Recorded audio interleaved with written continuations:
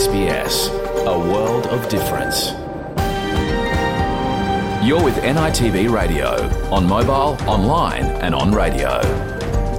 We acknowledge the traditional owners of the land NITV Radio broadcasts from, the Wurundjeri Woiwurrung people of the Kulin Nation and their elders past and present. We also acknowledge all Aboriginal and Torres Strait Islander tribes and clans we broadcast to, from the mountains to the plains, from the desert to the sea, from fresh water to salt water. Yama, and welcome to NITV Radio. Coming up in your program this Monday, October 9. Well, less than a week to go till the voice referendum. We explore the voting process, which has already been described as the biggest peacetime logistical event in Australia. Also, leading up to the referendum, we hear from South Australian actress Natasha Wanganin and Charlene Campbell, an NT-based family and domestic violence activist, as they share their perspectives on the upcoming referendum.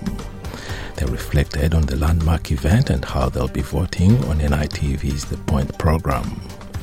Your program also features Amy Mentoring Program founder and CEO Jack Manning-Bancroft discussing his latest book, Hoodie Economics, an exploration of economic theory from First Nations and diverse perspectives. All these stories and more coming to you on NITV Radio. We are broadcasting from Nam on the Kulin Nation this Monday afternoon. Bertrand Tungandame Ngaya. I am Bertrand Tungandame. Australia Day 1972 saw the first Aboriginal embassy erected outside Parliament. The native title legislation must be amended. And they've walked this land so many times before anybody came. I am sorry.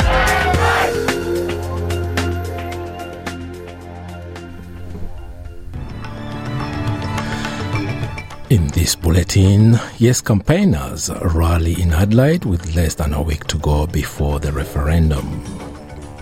Australia condemns the attack on Israel by Hamas. And mobile phone ban in New South Wales public high schools comes into effect. The Premier of South Australia has joined politicians and Yes campaigners in Adelaide at a rally in support for an Indigenous voice to Parliament less than a week out from the referendum. Speaking alongside Indigenous Affairs Minister Linda Burney, Peter Malinauskas has told supporters the advisory body is both a humble proposition and a profound opportunity. I can tell you that there are countless advisory committees that provide advice to state government. Why shouldn't Aboriginal people have the same opportunity to be able to influence the federal parliament on decisions that affect their lives? It is nothing short of a great tragedy that the very people who have been custodians of our land for over 65,000 years are also the same people who represent the most disadvantaged community in our society.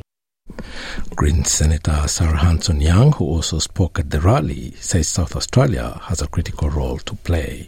When the referendum campaign kicked off, we were told that our state was going to be the battleground. Yeah. And here we are, 6 days out from polling day, from referendum day, and our state is the battleground. But we need to make sure love wins and triumphs over fear and hate. Yes is for love. Yes is for unity. Yes is for Australia. In the meantime, Yes campaigner Noel Pearson has described this weekend's referendum on an Indigenous voice to Parliament as a moral choice. It comes as two new polls suggest the No campaign remains ahead with almost half of voters opposed to the voice.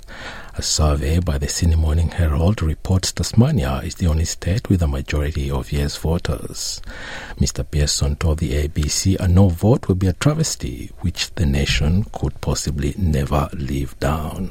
Every minute and every hour of the next 5 days is dedicated to those who have not made up their minds and those who are thinking about the importance of this vote for Australia. My message to them this week is that this is a moral choice for the country This is not just a question of constitutional law. The federal government says it is trying to confirm the welfare of Australians caught up in the attack by Islamist group Hamas on Israel, which has killed hundreds and injured thousands of people. Prime Minister Anthony Albanese says the Foreign Affairs Department is working around the clock on the welfare checks. We have a number, 1300 555 135, that people can ring if they're concerned about friends or relatives there who were visiting the region. Australia has also updated its travel advice for the Palestinian enclave of Gaza to not travel, and is also advising people in Israel and occupied Palestinian territories to exercise a high degree of caution. Foreign Affairs Minister Penny Wong has urged Australians who are in Israel to contact their families to assure of their safety, and reiterated Australia's condemnation of the attack. Australia unequivocally condemns the attack on Israel by Hamas. We unequivocally condemn the indiscriminate rocket fire, the targeting of civilians, and the taking of hostages, a particularly distressing and egregious act by Hamas. The parents of Israelis kidnapped by Hamas held a press conference and pleaded for a meeting with the government to help find their children. While the authorities have not released a specific number, Hamas officials say that dozens of Israelis are being held captive in undisclosed locations across the densely populated Gaza Strip. One father who has two daughters who are still missing described having to talk to them over the phone and comfort them during one of the Hamas attacks. It is unclear where his daughters are being held captive, but some of those missing were attending a music festival in southern Israel. Malki Shemtov, whose son is missing, says this is above politics. If any leaders in the world that maybe see this TV, maybe they see this news, and they hear all these terrible stories, please involve. Please, it's a human. It's not about politics. It's not about all kind of issues. It's not Arabic and Israelis and Jews. It's really about humanity. The Israeli ambassador to the United Nations is expected to attend a UN Security Council meeting later today. Talking to the media, the Israeli envoy Gilad Erdan likened the current attack on Israel to the attack on New York 22 years ago. This is Israel's 9/11, and Israel will do everything to bring our sons and daughters back home. These images are horrifying. They are hard to see, and they are impossible to fully internalize. In the meantime, Hamas claims that it is not targeting civilians and expresses the view that settlers are distinct from civilians. Speaking on Al Jazeera television yesterday, Osam Hamdan, spokesman for Hamas, says that settlers do not qualify as civilians and must be viewed separately. You have to differentiate between the settlers and the civilians. The settlers, according to the international law, they are not civilians. They attack the Palestinians. They in fact shoot it against the Palestinians. So you have to differentiate between both issues, the civilians and the settlers. Back home, a mobile phone ban in New South Wales public high schools has come into effect from today, the first day of Term 4 in the state. New South Wales public high schools will join government primary schools in enforcing a ban on mobile phones during school hours. Victoria, Tasmania, South Australia, the Northern Territory and Western Australia already have bans in place, while in Queensland, students will face one from next year. Acting Premier Prue Carr says the ban will improve educational outcomes for students. We have done this, and as a key election commitment for the Labor opposition, now Labor government, to make sure that we can improve the focus and concentration of our young people in front of our wonderful teachers. This will also mean that at recess and lunch, when students can no longer be using phones either, that they might actually be running around, playing with each other, interacting with one another, talking to one another, actually socialising. A legal bid by former New South Wales Premier Gladys Berejiklian to overturn findings she engaged in corruption will be heard as quickly as possible. Ms. Berejiklian is challenging findings by the Independent Commission Against Corruption, ICAC. The State Corruption Watchdog found Ms. Berejiklian engaged in serious corrupt conduct by breaching public trust and refusing to report a secret relationship with her then-lover, Liberal MP Daryl Maguire. During a brief hearing in the New South Wales Court of Appeal, Justice Julie Ward said she wanted to set down the 2-day hearing as expeditiously as she could. Delays were at the centre of controversy surrounding ICAC and its findings after the corruption watchdog took more than 18 months to publish its final report following the last public hearing. And to sport, Australia has been confirmed to be out of the quarter-finals of the Rugby World Cup despite a Portuguese victory. Portugal beat Fiji in a shock win this morning, Australian time, beating the South Pacific side by 24 points to 23. Not enough to secure Australia's survival. The win was secured in the dying moments of the game. It's Portugal's first ever World Cup win. After some dismal results earlier in the competition, Australia's only hope of continuing through to the quarterfinals depended on Portugal beating Fiji by more than 7 points. So while Portugal did win, Fiji still gets a point because they lost by less than 7 points, and that crucial point means Fiji go through and Australia goes home. And now having a look at the weather around the country. Broome, sunny 37. Perth, cloud clearing 26. Adelaide, sunny 23. Melbourne, partly cloudy 17. Hobart, a shower or 2 17. Albury-Wodonga, mostly sunny 21. Canberra, sunny 23. Wollongong, also sunny 23. Sydney, much the same 22. Newcastle, also sunny 26. Brisbane, partly cloudy 24. Townsville, partly cloudy 27. Cairns, a shower or 2 29. Alice Springs, sunny 29. Darwin, much the same, 34 degrees. And at Western Islands, a sunny day and a top of 29 degrees. And that is NITV Radio News.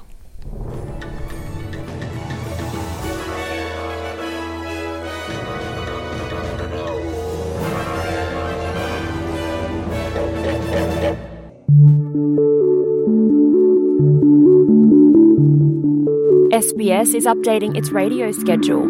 From October 5, there will be more times to listen, with repeated programming on Wednesday, Friday and Saturday at 6 p.m. on SBS One. To find out more, visit sbs.com.au/audio.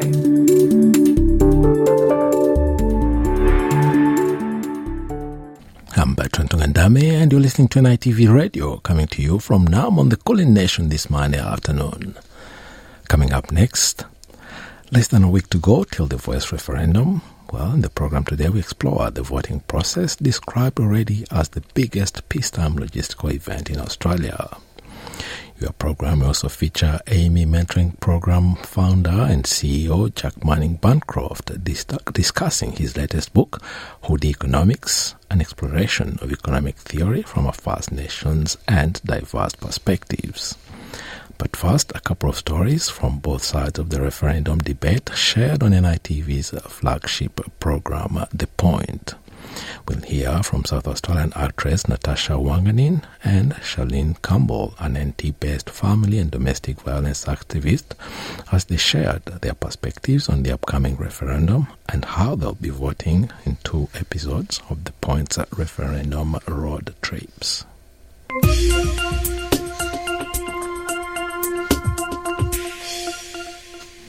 Well, episode 13 of the referendum road trip of the Point program stopped in South Australia, a state considered to be a key battleground in the upcoming voice referendum. This episode featured South Australian Aboriginal actress and writer Natasha Wanganin, one of the guests from both sides of the conversation around the referendum.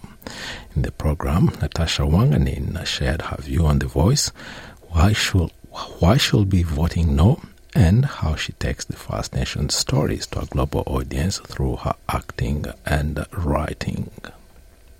Natasha, South Australia has a very politically engaged First Nations community. Why do you think that is? And it's been happening for generations, and regardless of what side of the debate you sit on, it's really, we've been standing on the shoulders of giants in this state for a long time, haven't we? Yeah, we have. We've got numerous warriors in our community who have fought very hard over generations, like you said, and have taught people like me, who's nearly 40, to help take up that fight for them. They're getting very, they're elderly now. They don't want to see us doing this and our kids continuing to do this, but they're very inspirational and educational on how to teach our kids and young people how to stand up in the right way instead of being really radical about it. And there's nothing wrong with being radical. You've just got to pick and choose how you do that, eh, sis? It's about seeking change. Do you think they would be in this position of having the referendum without their activism and advocacy? Probably not. There's two sides to that. There's people who are for change and people who are for sovereignty. So those two parties have been fighting very strongly back here, and without them, both of those groups, without them, we probably wouldn't be having conversations around these subjects. Yeah. So I think, Natasha, we're talking about voices, different aspects of voices and different platforms of being activists or raising our points of view both on the national and international stage. You're doing that on different platforms through movies. How important is that to bring that to international communities about the things that Aboriginal and Torres Strait Islander people want to say and want to tell the world? Oh, it's extremely important. I think the history of our Indigenous films here in this country, we show a lot of trauma. We show a lot of dark history of what we do, or what has been done to us. A lot of those films, they reach overseas. They eventually do, but they don't get pumped out like everything else. So being the oldest storytellers on the planet, I think we really utilise that as much as we can. But I'd like to see some more films about the way we're living now. I've made a point of trying to break out of the historical dispossession stories and traumatic stories, because I want our people to see us strong, as strong warrior people that we are, especially in our own land. I think that's really important to show us in that light, that strength, just as much as showing our history. I think one of the strongest images I know of you, Natasha, is at the rallies or the vigils for Cassius Turvey, standing at the front there. It was really fierce, and that's a very memorable image of you. So thank you for that. Family for us, from my mum's side. But even using, I was raised on Point Peace Mission, one of the oldest missions here in South Australia, in the country. And my dad told me, when you get older, get a respectful job, come back and help your people. And that's what I'm doing. I'm trying to use the platform as an actor to shed light on what we're dealing with right now. And I understand that my position on all this voice stuff, I'm the only no person here, am I? Yep.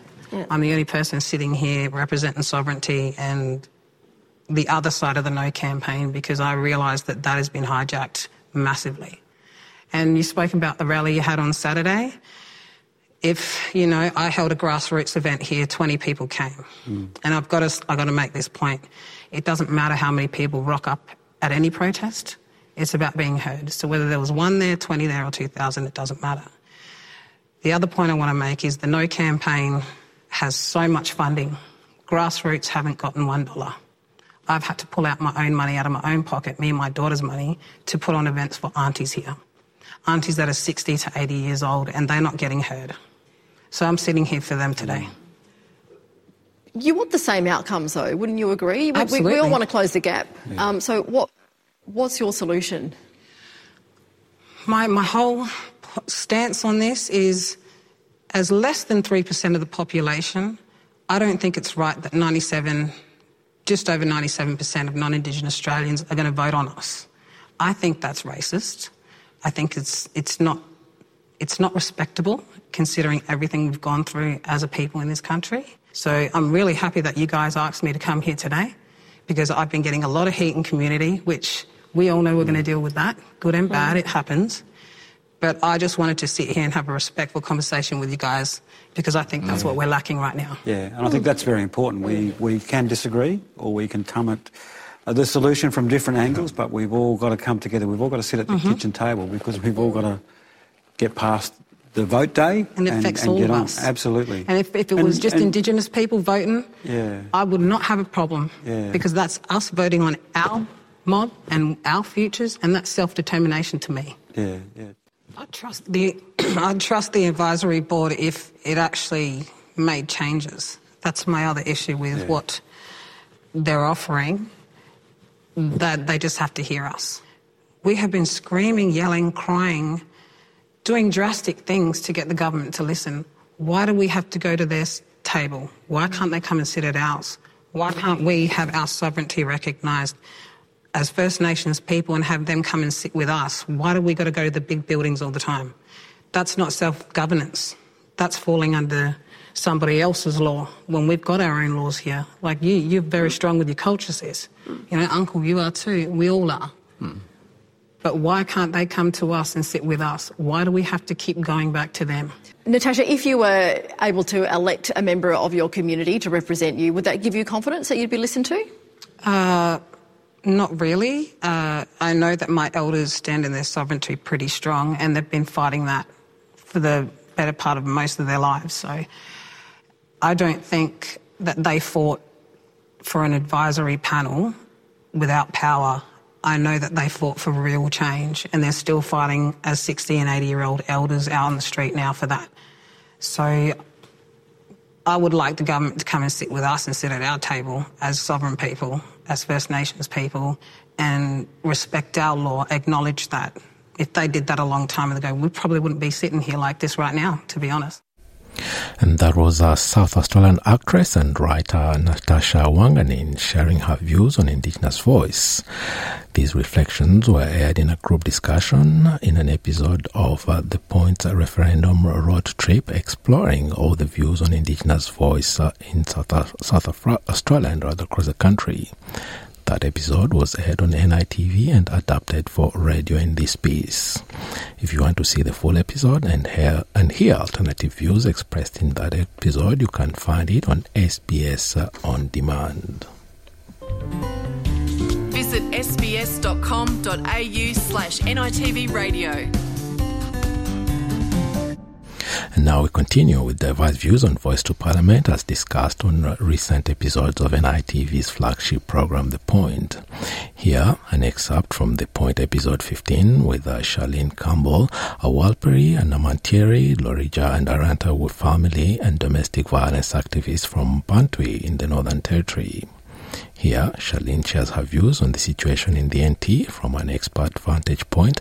She also comments on the potential impact of an Indigenous Voice to Parliament, answering questions from both the Point's audience and hosts John Paul Junkie and Narelda Jacobs. Charlene, has the misinformation made it out to Mbantua? It has, particularly in Mbantua, but specifically me as a town camper, we're all about educating. Two-way learning and deep listening goes right across Central Australia. There's a bit of ups and downs, but I guess in the Central Australia we're all about yes, because it's about truth-telling. Yeah. Well, you do a lot of incredible work about preventing domestic, family and sexual violence in Mbantua. What difference will the Voice make to the work that you're doing?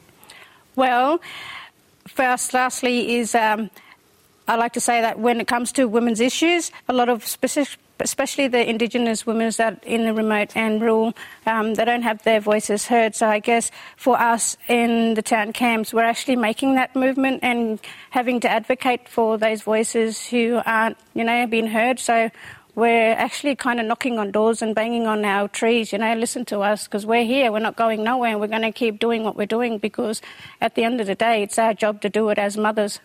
So these are women who have always had something to say, but they've never been heard. Is that what you're experiencing? That's what I'm experiencing at the moment, but I'm quite 100% sure if this vote goes over the yes line, we're actually going to make a comeback, and me particular in this space, I'd love to educate people around two-way learning and deep listening because without having that, we're not going to go nowhere. And what's the impact then that flows on to men in the community? Well, for that, we do have men in the community that are actually active, but most of our men still walking around on eggshells because during the intervention we've had just got rid of the intervention recently, but I feel like me personally as a town camper, and I guess other town campers also, feel that we're still living under the intervention. It is racial and it is discriminated. Shirlene, do First Nations people experience violence because we are Aboriginal and Torres Strait Islanders? Of course, 100%. We've always been putting up with violence, and, people say, like JP, for instance, we've got to move on from being colonised, but this, through the colonisation, through massacres, but, as a young generation myself, I carry that trauma because I come from a majority of family from the Condorcet massacre, so I understand where they're coming from. But for me personally, it's all about educating and to deep listening. I've always said that because, it's the only way we're, as a country, we can only move forward if education is the key, two-way learning and deep listening, in understanding where we're coming from as grassroots people. Well, what do you mean when you say two-way learning? Two-way learning is basically like learning our culture, because we're already learning the westernized the Western contents that we're living in today, with all this vast majority of technology. But we've got to go back, think about, who we are as human beings, because we've been here for more than 65,000 years. And we've got to teach people who we are, what we're made of, because we're not going nowhere. And I always say, me personally, as a young mum and a grandmother, education is the key. That's my priority in order to move forward. When it comes to teaching my young men and my young boys, they kind of have that understanding, because they also need to have that ears and voices as well to walk alongside them. Now, Warren Mundine has also been campaigning hard for the no vote. Last week, he likened the Uluru Statement from the Heart to a symbolic declaration of war. What we describe as a symbolic declaration of war against modern Australia. The canvas is a glossy marketing brochure for the misappropriation of culture, a misrepresentation of history, and for a radical and divisive vision of Australia. All done in the name of Indigenous Australians, but working against us. Shirlene, hearing Warren Mundine talking about war, communities in the Northern Territory had the military roll into their communities. Is it fair for him to talk about the declaration of war, about the Uluru Statement from the Heart? Not really, but yeah, during the intervention I felt like we were going back to the process of coming in, having the war again. So that kind of a prime example there, going through the intervention, is that having that as a visible in our faces and scared a lot of our people. Shirlene, you live in Hoppy's Camp or Lura Andwa in Alice. We heard a lot there, the length of time the intervention lasted, the stigma of living under the intervention, the calling for police officers. What is it like being a community member of Alice Springs? It's pretty daunting as an Aboriginal woman's perspective and a town camper, but, as like I said, me specifically coming from Alice Springs, we don't need no more resources like police officers and, all that stuff. What we need is education on the ground, coming from top to bottom and bottom upwards, meeting halfway both ways, deep listening, I always say, and two-way learning. Because the work that I do around family and domestic violence and sexual assault, we work in a space of early intervention and prevention, working with both our men and women, and let alone, we've just already started up our young women's program, but I want to see young men starting up the young men's program too, because we also want to be voices for those. Again, we want to, break that cycle of, the intervention, what it's caused, but then again, we want to break that cycle of our babies having babies, because, again, there was no education to that. White men just jumped on board and thought what was best for our mob, specifically in Central Australia, but majority, we've been doing this really our lives, over 65,000 years, respecting our cultures, both men and women's, because even though they're different meaning and, they have different, separate, their own personal issues and important issues that they have to raise in those circles, but we respect them equally because, respect comes a long way. You've got to respect yourself in order to get respect from others. And like I said, when we're talking about education, we've got to start talking about early intervention and putting prevention into action. So more law, would that help? And having someone else having control over your life, which is what's been happening for a long time. I want to see our law at the table, also aligning with the Western law that we deal with today, because at the moment we're under the white Western law and it's kind of majority painting like, one of the young girls said on the TV that, we walk around, we're all going to paint with the one brush, but at the end of the day, we're doing all these hard works. We're creating good outcomes.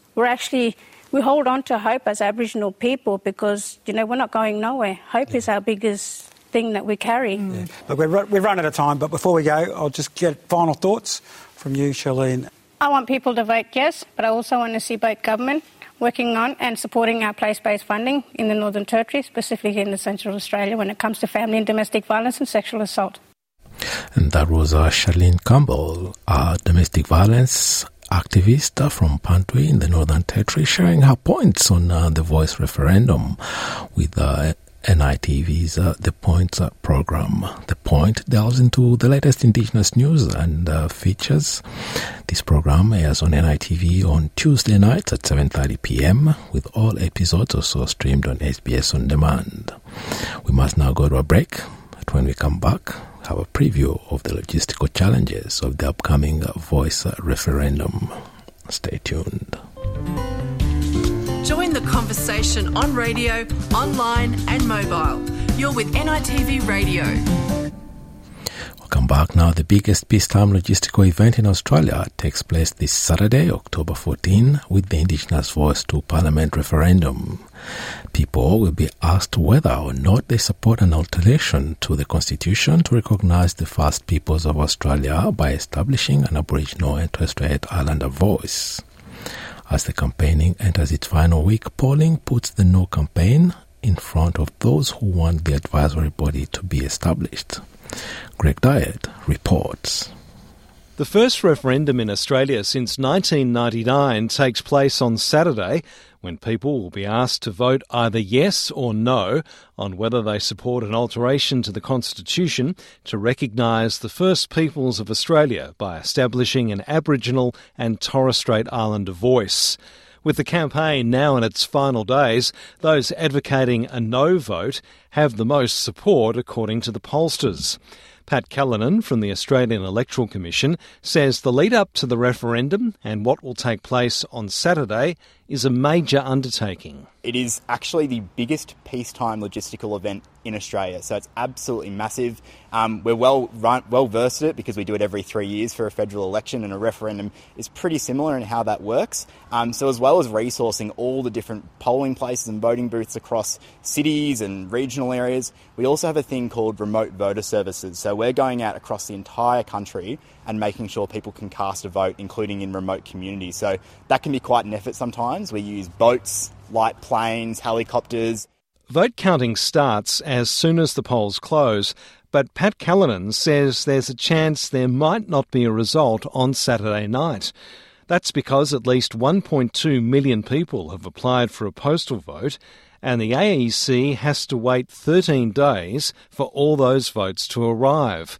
So if the vote on Saturday is close, a final result could depend on those postal votes. It's really hard to predict what's going to happen there, but I would say to people, be prepared for there to potentially not be a result on the night. The reason why a lot of postal votes can potentially make the result or the count take a little bit longer is the fact that we have to wait 13 days by the law for all postal votes to come in. So, of course, we're counting throughout that stage, but if it's a really close count, then it might not be clear. The indication result might not be clear until we actually get all those postal votes. To succeed, the referendum needs what's called a double majority. That's a majority of the population and a majority of the states voting yes. Professor Anne Toomey of the University of Sydney says even if the considerable double majority test for the referendum is passed, it could take years for the voice to become a reality. This might take a while. It could take a year, it could take longer. I would imagine that the Albanese government would want to get it done during this term of office just to make sure that it can complete the project. In the past, establishing other bodies like the High Court of Australia did take a number of years from after the point at which the Constitution required them to exist. Pat Callanan from the Australian Electoral Commission says millions of Australians have not voted in a referendum before. So the AEC has fielded lots of questions about the process. I think that in general, the fact that we haven't had a referendum in so long, there's just a lot of genuine confusion or questions about what actually is a referendum. So some of the things we've been seeing a lot this year is questions about whether a referendum result is binding. The result is yes. The answer is yes, it is. You'd have to have another referendum to change the result if you wanted on that one. And the fact that it's compulsory as well. So you do need to attend and vote in one way or another. It's really no different to a federal election in that regard. And you can stay informed on the 2023 Indigenous Voiced Parliament referendum from across the SBS network, including First Nations perspectives through NITV. Visit the SBS Voice Referendum portal to access articles, videos and podcasts in over 60 languages, or stream the latest news and analysis, docos and entertainment for free at the Voice Referendum Hub on SBS On Demand. Greg Dyett, SBS News. NITV Radio, share our stories on Facebook. We must now step aside for another break, but stay with us. When we come back, we explore economic theory from First Nations and diverse perspectives.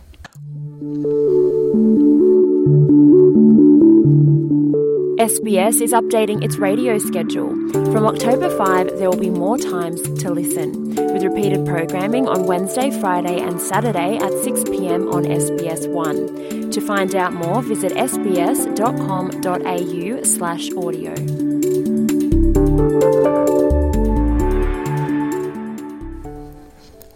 Welcome back. I'm Bertrand Tungandame and you're listening to NITV Radio. And now, the new book, Hoodie Economics by Jack Manning Bancroft, draws on alternative intelligence sources to look at the patterns of money, ownership and reductive thinking that we have inherited and how we have the potential to create a new old foundation of equality, relational economies instead of transactional ones, and networks that are truly social. Well, leading up to the book launch, Hoodie Economics, earlier last month, I caught up with the author, founder and CEO of Amy Mentoring Charity, who is a graduate of the University of Sydney and Stanford University, a former New South Wales Young Australian of the Year, and an author of many books for children and adults. NITV Radio, share our stories on Facebook. Now, in his new book, Hoodie Economics, Jack Manning Bancroft, founder and CEO of Amy Mentorship Program, builds a value system revolution that centers a relational economy, offering urgent and transformative solutions to embrace Indigenous thinking and ideas from outside the margins, and pushing the focus from capitalism to relationships, from the people in suits to the people in hoodies. And I'm glad to say Jack Manning Bancroft has just joined us on NITV Radio to explore his groundbreaking book. Jack, welcome to NITV Radio. Yeah, thank you. Thanks for having me. In your new book, Hoodie Economics, you pull apart what people in suits might think of as economics, and I'll just quote a line from the introduction. We have the potential to create a new, old foundation of equality, relational economies, instead of transactional ones, and networks that are truly social. I believe this line actually sets the premise of the thinking underlined in Hoodie Economics. Yeah, I think, for a very long time as a species, we've been in quite healthy relation with the Earth, and we've got the longest lab in human history here on this part of the rock in Australia, and I think we've, the more you dig into our systems, you kind of can see this very intelligent, positive feedback loops, strong systems designs, and most importantly, sort of understanding where human beings fit in the map of everything. And there's not going to be many arguments that stack up that can say that we're in healthy relation at the moment. We're using 1.7 times the amount of, we need 1.7 Earth to cover what we're taking in terms of the resources at the moment, and we're just out of balance. And I think that part of it, which excites me and I suppose gives me hope every day to get up every day is that I don't think as a species we're fundamentally evil. I definitely don't think we get out of bed and we're like, okay, I want to work out how to destroy Earth or, consume twice the amount of Earth that's needed. But I think our networks are out of relation, and when we're looking at a bottle that we drink something from, or a computer that we utilise, or the shoes that we wear, all the things that we consume, and we're just told the story of some fancy person that's connected to that, and we're not actually connected to the reality of that journey, then there's all these threads that start to unfurl in a way that that throw us out of relation. So I hope that we can find our way back into a healthier relational context where nature is centred, and we can find that joy in relating to each other as a species and not just being divided into our small secular camps that reaffirm what we know and who we know. Yeah, and this book is informed by your charity, Amy. And this charity, the way you describe in the book how you actually build value without necessarily bringing in financial transactions, this was the foundation of your charity. And you also use a hoodie as a symbol of value creation. Explain to us how the hoodie informs your economic thinking.